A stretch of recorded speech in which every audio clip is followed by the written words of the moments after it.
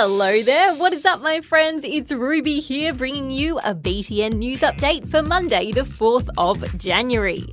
First up, we're talking some crazy weather that's been happening in Townsville in North Queensland. There has been a year's worth of rain in 1 week, and thousands of people are having to stay at evacuation centres. Humans and animals alike have been in need of rescuing. We've had 8 dogs, 6 cats, a python and a lizard. Oh, and a guinea pig as well. Can't forget the guinea pig. Authorities had to do everything they could to stop the local dam overflowing. So they opened up its floodgates, and that sent water into the river.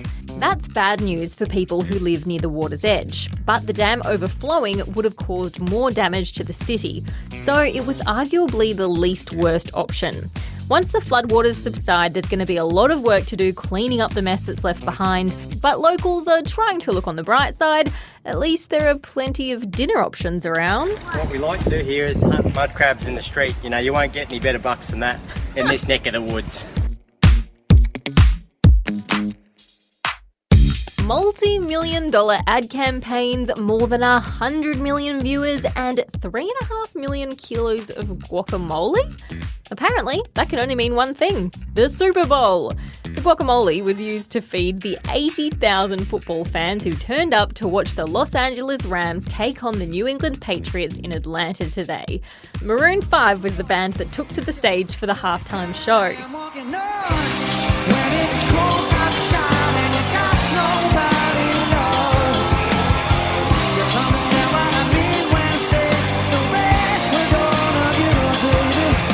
Oh, and of course there was the actual footy match, which turned out to be the lowest scoring Super Bowl ever.